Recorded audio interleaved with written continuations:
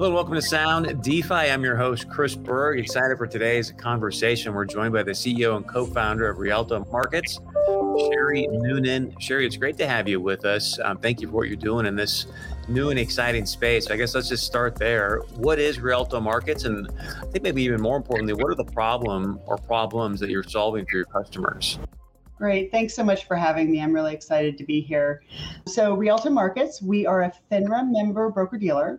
We also operate an alternative trading system across all private markets. And specifically, I know private markets is a pretty big space. So specifically, the market that we're in today is we work with issuers in a space that we found pretty early on, probably about 2 or 3 years ago, that is retail facing. So it's really quite exciting. Myself and the rest of my team, we came from traditional capital markets, so this was a pretty new and exciting space for us. But with the Jobs Act allowed private companies to raise up to $5 and $75 million from the public every 12 months. And so we work with those issuers to help them raise those funds, providing the infrastructure, not necessarily the distribution, but that actual infrastructure for them. And we've been doing that for a few years now. We have about $1.2 billion in raises that we're facilitating right now. So that's what we do now. We have an ATS as well. And we do it both in traditional as well as digital, meaning blockchain-based form, which is how we intersect with a lot of the blockchain community. You can describe the actual company if you want, that would be great. But just give us some examples of how you're working with these issuers and what you're doing to provide the digitization, the liquidity. Absolutely. So we have 3 different types of businesses. The first business is the most active, and that's our primary business. And so what we do is, if you think about, and this is a really new and exciting part of the capital markets ecosystem. If you think about crowdfunding raises, which have changed quite a bit. So, going back, call it 5 years, you would think Kickstarter, right? You would think, raising $40,000, $100,000. The world has changed a lot since then. So thinking back to a Kickstarter, you would immediately, people think, okay, I'm going on a portal. I'm going on a portal where there's a lot of other companies. What we do is slightly different, or actually quite different. We provide for a company to have a completely standalone web page, whether it's a Reg CF, which is Reg crowdfunding, or Reg A. Now, behind the scenes, it's slightly different. It doesn't really matter for your purposes, but it looks like the company's webpage. It's white labeled, self-hosted webpage, so that when the company is marketing, there's a couple of advantages to this. When the company is marketing, usually these campaigns, companies are marketing to their communities. They're doing a lot of digital marketing. That digital marketing they can really do quite precisely because they understand what campaigns are resonating, what campaigns aren't resonating, and they retain all of the data from those campaigns as the information comes back to that webpage. With a portal, you lose a lot of that information. For small campaigns, it doesn't really matter, right, when you're on a portal, but as your campaigns get to be larger, as you're raising, $5, 10, 20, $50 million, it becomes important to retain all of that information, as well as information around people who are warm, right? People who've come, they've started to invest and they've left. You clearly want to contact those people and ask them to come back and invest. So, that's, as the raises get larger, companies want to have this sort of branded standalone page so that they can, 1, own their own data and retain their own data, but 2, control the experience more for their client bases. So we provide that for issuers. And then on the back end, basically, we're receiving all of the information from the questionnaire that's filled out, and we're performing all of the AML KYC so that, it's a securities offering. These are U.S. securities offerings. We're performing all of the AML KYC, and then we're doing all of the reconciliation for the payment rails. So for many of these offerings, investors are paying by credit card. They're paying by ACH. They're paying by crypto. They're paying by, they could be paying by wire. God forbid they're paying by check. But, the various payment rails that exist out there, they're paying. We're taking all of that information. We're working with the escrow account, reconciling all of that, once that's reconciled and the investors through both stage gates, we're really then saying, okay, this investor, the money's in the escrow account. Yes, the issuer can have the money. The investor's on the cap table, now an official investor in this company. Here's your welcome email. Welcome to this company. And, issuer, here's your money. We're good to go. And that's really our role in the process. And the thing, if you don't mind diving into, what I got really excited about when I was studying Rialto Markets is the standpoint that, especially when you look at the markets today, is the access to liquidity much sooner than normal, right? If I put the money in as a VC, or there's so much growth in private markets, typically it's locked up, for a 7-year term or so. And now with Rialto, my understanding is that you've got liquidity a lot sooner. Is that a fair assessment? And if so, how? Absolutely. That's our second product. That's the alternative trading system. So a lot of these companies with Regulation A and Regulation CF, Regulation A, it's freely tradable. So, a lot of these issuers are coming onto our ATS, and many of these companies, the investors have been on the cap table for 7 years, right? And they've got braces to buy, they've got cars to buy, kids to send to college. They've got they're a very different investor, profile than a VC, than a private equity firm. And it's just a very long time to lock your money up. And so the alternative trading system, what it really does is it bifurcates the exit strategy of the investor from the company, so that the company can really plan a strategic exit path and not be concerned about, oh my gosh, I've got these 20,000 investors in my company, and I'm trying to manage all of these different investors, or I have a VC and I'm worried about that. So we work with many different issuers and have them on our alternative trading system, and that provides a path to liquidity, or an exit strategy for the issuers and for the investors. I saw a recent quote from you. You talked about, right now the private market assets is around 7 trillion, projected to be 30 trillion by 2030. I mean, the number is just staggering. So I guess the question for you is, talk to us about a little bit the competition landscape, and then why Rialto? Why would I choose Rialto over somebody else? Yeah, well, 30 trillion, that's a lot of it's a lot of money. Yeah. The landscape's quite large, and there's a lot of room for everyone.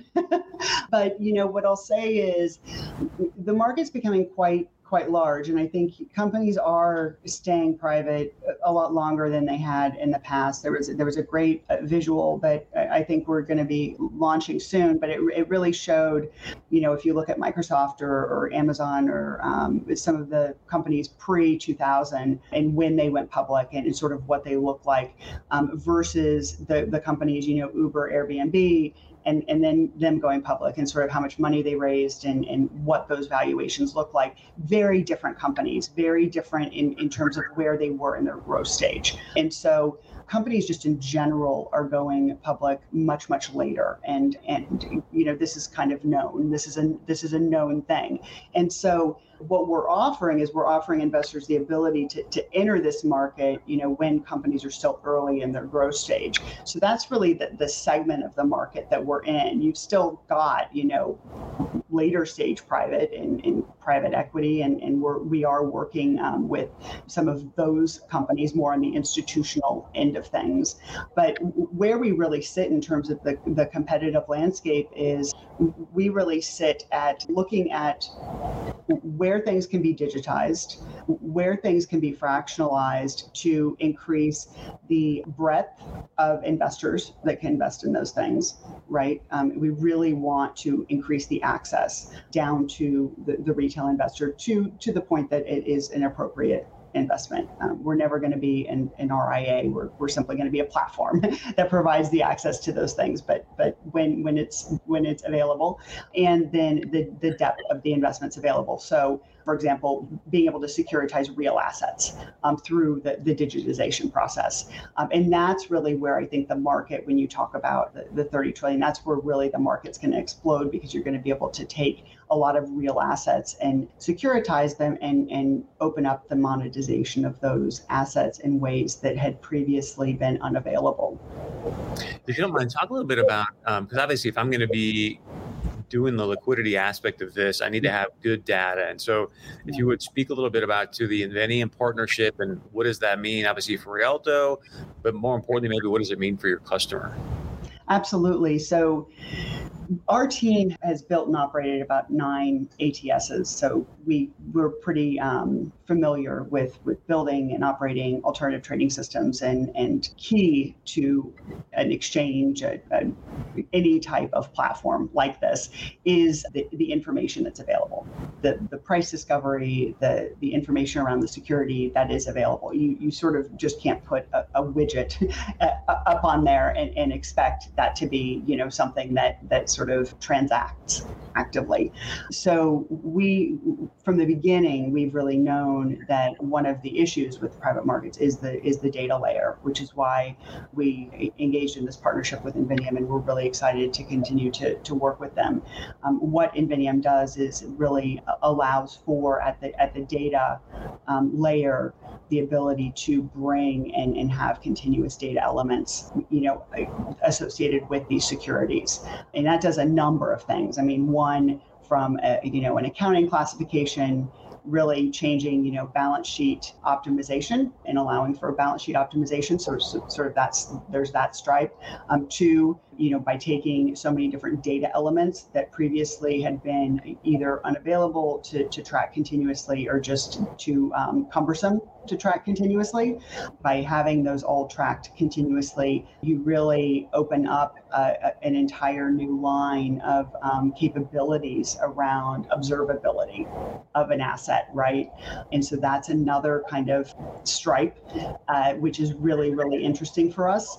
And so all of these different things bring value to the platform, specifically to the Rialto platform, because we can offer the subscribers on the platform much richer information and much richer analysis around either what they're holding, what they might consider purchasing, or what they might consider liquidating. Or if they're holding a portfolio, if you think about bond portfolio holders, or really any portfolio holder, in general, you'll have a portfolio. You might have an opening in your portfolio and be looking for a certain shape of something. By having such detailed information on assets, you can, in a much more closely defined way, identify a similar asset to replace something that's in your existing portfolio, should you need to transfer that out. So in all of those ways, that detailed information is just absolutely crucial to exploding these private markets in both the primary and the secondary sense. What are you hearing from the GPs and LPs about that? Yeah, I think it's interesting because my career started with, I was involved in electronic trading from the beginning in the 90s. And, at the beginning, it was a lot of people that were incumbents didn't want it, right? They said, what are you talking about? The spreads are going to compress. It's going to be awful. It's going to be the worst thing for the industry, right? And then it was inevitable. It actually wasn't inevitable, but it happened. And yes, spreads compressed because things were more efficient, but the market exploded and product development exploded. And today, it's so much more efficient and there's so much more trading that's done. Now, I will not get into the market microstructure debates that are being held right now around high frequency trading and everything else. But in general, I think everyone would agree that moving from voice to electronic was a positive thing for both the individual investor as well as the market in general.